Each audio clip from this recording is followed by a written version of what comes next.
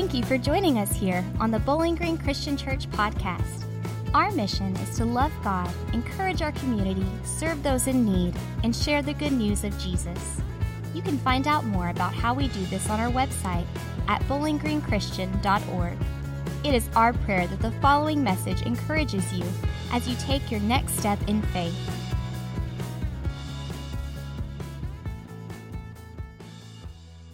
I know a lot of you have been involved in our community group studies, going through this, and I hope that you have enjoyed this series.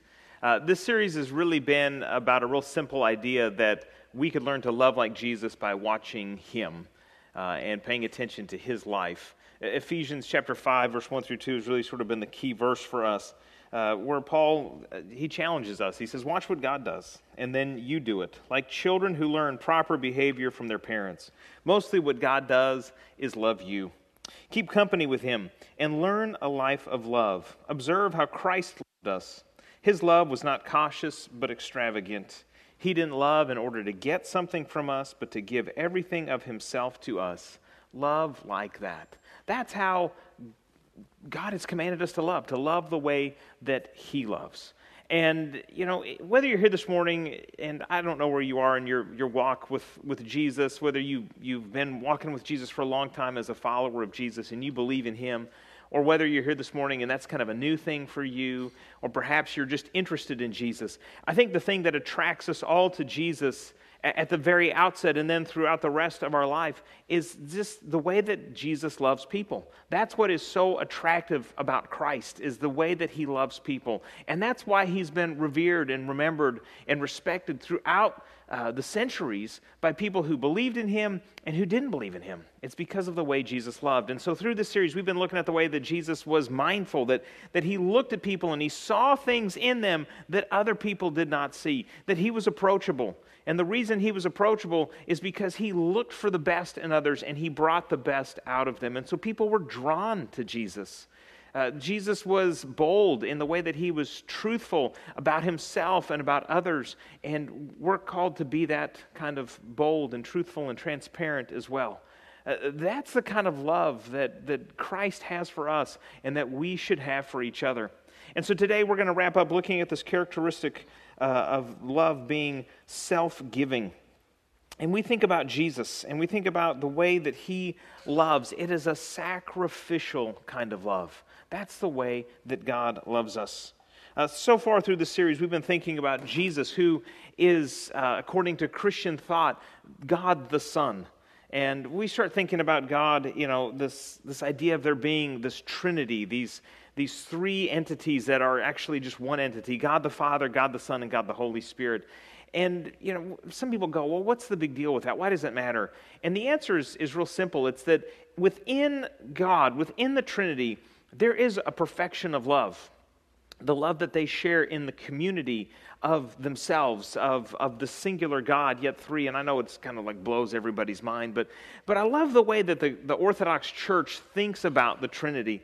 When they talk about the Trinity, they think about the way that, you know, if you look at any member of the Trinity in the New Testament, they're constantly pointing to somebody else. You know, we live in a time where the Holy Spirit is said to fill the church and fill believers who, you know, have given their lives to Jesus Christ. That's sort of a promise that He's given to us. And so with the Holy Spirit, you look at the Holy Spirit in the New Testament, what does the Holy Spirit do? He constantly points us back to Jesus. He says, well, go look at Jesus. You know, do you see the Son? But if you look in the Gospels at Jesus, what's He doing? He's constantly pointing people towards the Father. He's saying, you know, consider my Father in the way that He loves. But if you look at the Father in the New Testament, what does He do? He says, have you looked at my Son? Have you considered my Son? This is the love that exists within the Trinity.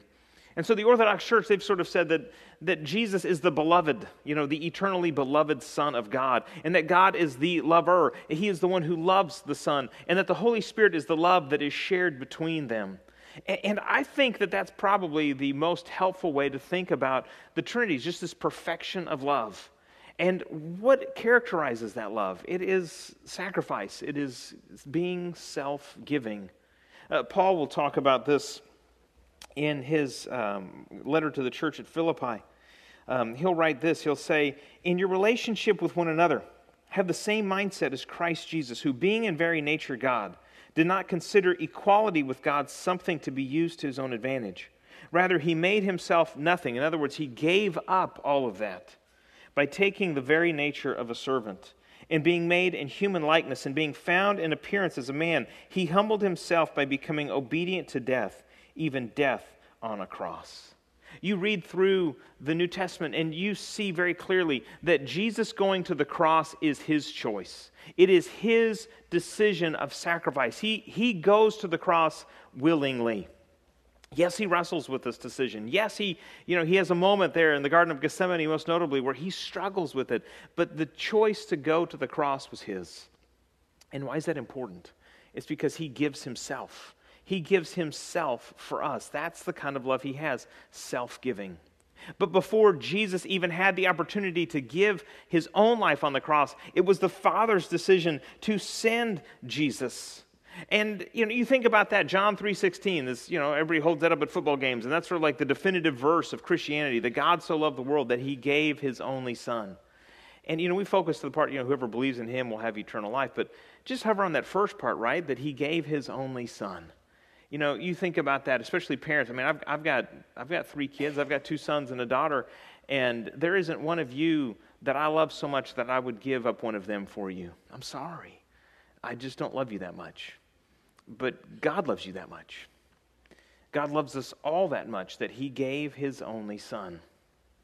In our staff meetings, we've been going through a book called Run with the Horses, written by Eugene Peterson, and he talks about the generosity of God's love. I wanted to read this. Here's what he says. He says, God gives. He is generous. He is lavishly generous. That is God's way. He did it with his own Son, Jesus. He gave him away. He gave him to the nations. Giving is the style of the universe. Giving is woven into the fabric of existence. If we try to live by getting instead of giving, we're going against the grain. It is like trying to go against the law of gravity. The consequence is bruises and broken bones. In fact, we do see a lot of distorted, misshapen, crippled lives among those who defy the reality that all life is given and must continue to be given to be true to its nature. Friends, this idea of giving is just, it is in who we are as people. Now, I know some of you might question that, but let's think about this just for a second. As you think about the best gift maybe that you've ever received, think about that. But then also think about the best gift that you've ever given. And which do we like more? I really believe that, the joy of giving, when you give that right gift that's thoughtful and fits the moment and fits that person, there is nothing that is more joy-giving to us than when we give. Why is that? It's because that's who God is. We've been made in his image. And so whether you're here as a Christ follower or not, there is something in us that delights to give because that is who God is. And that's how we have been wired. I want to spend the rest of our time together just kind of going through a list, just kind of a teaching kind of thing. Just go through this list of what Paul says we would do if we were going to be more self-giving. If we were going to be people that were humble and self-giving, he will talk about this mindset of humility. What does that look like? There's like 4 specific practices that I want to look at that he lists here in Philippians chapter 2. So right before he gives us the example of Christ, he tells us how to be this kind of person. Philippians 2, 3-5 says this: Do nothing out of selfish ambition or vain conceit. Rather, in humility, value others above yourself, not looking to your own interests, but each of you to the interests of the others. In your relationships with one another, have the same mindset as Christ Jesus. Now, as John Maxwell has wisely pointed out about this passage, he says the only reason we're told to have that mindset or that attitude is because it is within our ability to choose it. We can choose to have this mindset. So whether you came in this morning as a humble person, or you came in this morning and you thought you were super humble and you're not, or you're super self-giving, or you're not, we have the capacity to choose this. And so these things I'm going to share with you, they may be difficult, but they're there for us to choose. All right, so here's what I'd love to say, is that, if we really take this on, that our act of being selfless, that our act of being humble will inspire that in everybody else. As a church, it is our goal that we would be less so that Jesus would become more in us and in our neighborhoods. And here's what I'd love to tell you, is that if we adopt each of these practices, that will just inspire humility and self-giving and sacrifice in all of the people we meet. It will inspire it in some, but it will not in all.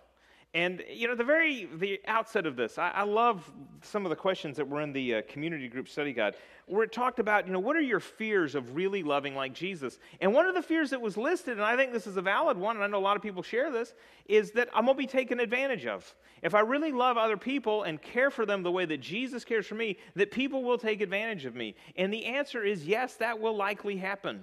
Yes, that will probably be true. But the question is, why are we doing this? Yes, it would be great to see everybody else make that choice, but the reason we make these choices is so that we ourselves would be more like Christ. That's the goal. So as we go through this, let's remember what the goal is. The goal is to become more like Jesus. And it starts with this, real simple: don't be selfish. Selfishness is one of those things we all struggle with from the time that we're little to the time that we die. I don't know that we ever grow completely out of being selfish. Kids, they will hide their toys. They will, lock their toys up. They will fight over them. They will, sometimes it's a scorched earth policy. They will destroy things before you could have it, because it'd rather be destroyed than see it in the hands of somebody else. I mean, this is just kind of how kids are. It's how, unfortunately, adults are. And selfishness is one of those things we struggle with. Making sure that, what's mine is mine and that you don't get it. Now, the word for selfish here in that Philippians passage can also be translated strife. It's kind of a weird word. It describes that friction that we sometimes have in relationships. What does that friction come from? That friction comes from when I'm looking out for me and you're looking out for you, and our agendas don't line up and they kind of rub against each other, and we've got problems. That's where it comes from. The selfishness, it leads to strife. This is the issue. And Paul says if we're going to love like Jesus, we've got to just sort of start at the very basic and just say, I'm not going to be selfish. I'm going to be looking out for others. I'm not going to constantly be pushing my own agenda. It also involves this, to not be conceited. Passage talks about empty conceit or vain conceit. The King James Version, it translates it real well. I like this one, vain glory. Some of you have a real problem with vain glory. Just try using that in a sentence this week. It's something about it feels right. Vainglory, what is that? It's where we want to be known for something. We want our name to be out there. I think in our society where, it seems we measure, how well liked we are by the number of likes and hearts and thumbs up and emoji faces we get, I think there's never been a time when this word is more relevant to us. We want this vainglory. We want this recognition. We want this quasi-fame. And Paul says if we're going to love like Jesus, we're not just out for our own agenda. We're not just out trying to get our name known. We're not in this just for me. This comes from pride. That's the real issue. It's pride that tries to push us to be independent from God, that says, I'm going to call my own shots. I'm going to do it my way. That's what it is. And we've got to put aside our pride, and we've got to say, you know what? I'm going to do things God's way. I'm going to go ahead and be less selfish. I'm not going to look out for my own glory. One of my favorite quotes, I think it was Woodrow Wilson who said it first. He said, you can get anything done so long as you don't care who gets the credit. It's absolutely true. It is absolutely true. So the question is, are we trying to get the credit or are we trying to get the right things done? We can't necessarily do both. We sometimes have to just say, well, I'm in it to win it, whether it's for myself or for somebody else. So we got to get rid of that. We got to get rid of the conceit. We got to get rid of the selfishness. And we've got to start to regard others as more important. It was a few years ago that I came into this understanding as I was looking at this word humility.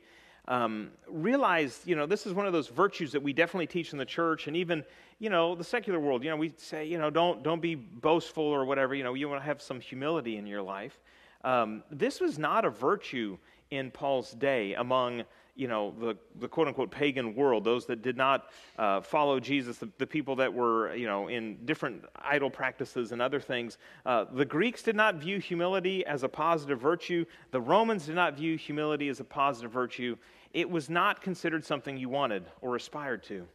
Humility, or having a humble mind, was really kind of beneath most people. It was used to describe the mindset of a slave, and you didn't aspire to be a slave, you aspired to be somebody else. You aspired to be somebody that was more important, not less important. But this idea of humility, it's constantly being touted throughout the New Testament. As a matter of fact, it's also mentioned in the Old Testament. God has always had a heart for those that are humble. Sometimes people are in humble circumstances, and he'll describe how he's got a special heart for the poor and for the oppressed. God is listening to those that are humble, but those that are prideful, he doesn't have much time for. He doesn't listen to their prayers the way that he listens to the prayers of those who come with a broken and contrite spirit. Somebody that comes and says, God, I know that I'm not all that. Humility is a virtue that we have got to embrace, where we say, you know what, I'm going to regard other people as more important than ourselves. And I think a lot of this starts when we start to understand who we really are. You look at Paul's life and you see the humility that comes out of him. Paul's, he plants the majority of the churches. He takes Christianity global. I mean, he is an outspoken advocate for the cause of Christ. And yet when you start to really get to who is Paul, you start to hear things, like in 1 Corinthians 15, where he says, I'm the least of all the apostles. He says, I'm not fit to be called an apostle. You get into 1 Timothy and he'll say this. He'll say, Christ came in the world to save sinners, among whom I am the foremost of all. Well, why is it that Paul has this attitude when we could look at him and say, man, you're so accomplished? It's because Paul knows his own heart. Just the way that I know my own heart and you know your own heart. And Paul, when he looked at himself, he said, you know what? Really the big story here is Jesus. Really the big story here is Jesus. And I'm fit to serve, and I want to serve. Friends, it starts with us just kind of looking at ourselves and realizing, you know what? I'm not any more important than anybody else. As a matter of fact, I might even be less important. And that's okay. This spirit of humility, this attitude of humility, it enables us to serve and to love in a way that is selfless. And that's the next challenge, is to not look out just for our own interests. We live in a society where we're told to, look out for number one. We're told to look out for ourselves. We're told to make sure that we have, me time and all these kinds of things. And, there's nothing wrong with healthy self-care. There's nothing wrong with that. But the world isn't about me, and it's not about you, and it doesn't revolve around any one of us. It revolves around God. And so we've got to realize that, we're called to look out for the interests of others. When Paul says, look out for the interests of other people, I think he's talking about legitimate interests, good interests that I have and that you have. We just realize that we're sort of in this together, that we do this together, that we're here to help each other. That's why God gave us the church, is to be an encouragement to others. And so while we might get busy tending to our own responsibilities and the things that we've got on our to-do list, Paul would say, why don't you broaden that to-do list to incorporate other people, to give some of your time? The problem is competition. Often we get competing interests. My interests compete with your interests. And competition in the Christian community is deadly. I think that's when we really have problems, when we start to compete with each other for, just for our own stuff. God says that doesn't have to be like that. Life is not this zero-sum game where if I get some, you get less. Often when I get some, I can share more with you. That's how this works. And he says, don't just look out for your own interests, but for the interests of others. I get it. It's a high standard to live by. Now, as I've been going through this series, and I've been thinking about this in my community group and bumping into some of you in the hallway talking about all this, one of the questions I hear being asked, maybe sometimes it's verbally and sometimes it's sort of like this subtle behind the scene kind of question, which is like, how does this really work in the real world? Like, can I really put this into practice in the real world? Or is it just something that we can talk about on Sunday, and we try to do that maybe Saturday and Sunday, but Monday through Friday doesn't work quite like that? Well, I think it does work. One of the books that we didn't read that long ago was a book called The Happiness Track by Emma Seppala. And she's put some serious research into secular workplaces. And to my knowledge, she's not a Christian. But she's written about a lot of virtues, and that's the thing I loved about that book, is it's talked about a lot of virtues that we would try to adopt in Christianity, and she's shown how, science and social research is showing time and time again that they actually lead to very successful workplaces and lives. She talks about compassion in the workplace. Normally we don't think of, a workplace or business having a lot of compassion, but here's what she found. And again, mountains of research. She says this, that compassionate workplaces, here's what they yielded. They had higher performance in profitability. They were more productive. They had higher customer satisfaction and more employee engagement. So the more compassionate the workplace, the more profitable they were, the more productive they were, the more their customers were satisfied, and the more their employees were engaged. Now, on anybody's metric, if you're looking at a business, profitability, productivity, engagement, and satisfaction, those are the things everybody's trying to bring up, right? And she said, how do you do that? You do that through compassion, through actually caring for other people, through putting their needs first. So here's what I would say. If you're in a place where you maybe influence your workplace, or you would like to be a workplace influencer, I would say, why don't you pick up this book, The Happiness Track here. Again, this is not a Christian book. I'm not telling you this is like Jesus' book. He didn't write this. Emma Seppala wrote this. But for those of you that are saying, I'd really like to try to see what this would look like in a professional environment, I would say start here. See what that looks like. Look at the mountains, again, of research. She's like from some small school out west, like Stanford, maybe you've heard of it. I don't know. She's there. I don't know. It's not WKU, but it's nice. So she's there. She's doing this research, and she's just finding all this stuff. And this is an interesting, really good read about how you might try to put this into place. Talking about humility, how about this? Humility is linked with better academic performance, better job performance, excellence in leadership. Humble people are shown to have better social relationships. They avoid deception in their social interactions because they really do know who they are. They're more willing to forgive, grateful, they're more cooperative. Humble people are more generous. Humble people are more generous with their time and money. And humility is actually a distinguishing trait of many CEOs of successful organizations. Not all. Let's not get carried away. Not all of them are that way, but many are. Why is that? Because it's an inspiring thing to follow a leader who cares. That's the kind of leader you want to follow. And so as we wrap up the series and we think about loving like that, I would just say let's give it a shot. That would maybe be my number one encouragement, is let's not just write this off as going, well, that's nice to talk about, but we can't do it. I think we can. I think the problem is we often just don't really give it a shot. So let's be people that are self-giving. Let's be people that are humble, that are willing to sacrifice. Humility is one of those things that leads, I think, to emotional health, and it's a sign that we are open and flexible. We're adaptable. That's what humility leads us to. So what about you? What are you called to give a little bit more of as a result of this study? Maybe it's a little bit more of your time in relationships. Maybe it's some finance. Maybe you're called to give a little bit more of that. Maybe it's your attention. Maybe it's some effort. I don't know. But here's what I find so interesting is that social research is now, it's validating what Jesus told us to do 2,000 years ago. And I've said this before, and I'll say it again. We don't believe it's true because Jesus said it. I believe Jesus said it because it was true. He tells us true things, and we do well when we follow them. Why don't you stand? And I want to pray for us here, because this is a difficult thing to try to do. Jesus, not any one of us in this room, myself included, have lived up to our own hopes and aspirations of being humble, self-giving people, God. Often, we think more about ourselves than anybody else, and we get consumed with our own agendas. And so, Jesus, for that, we just ask for your forgiveness. And God, I would ask for your grace that as we really do try to think about being people that are self-giving, being people that are humble, being people, Lord, that love the way that Jesus loves, would you give us the courage to do that, God? Would you give us the courage and the mindfulness this week to maybe try to be a little more generous with our time, with our resources, with our attention, God? And that, Lord, in so doing, people would see the love that you have in us. We pray this in your name. Amen.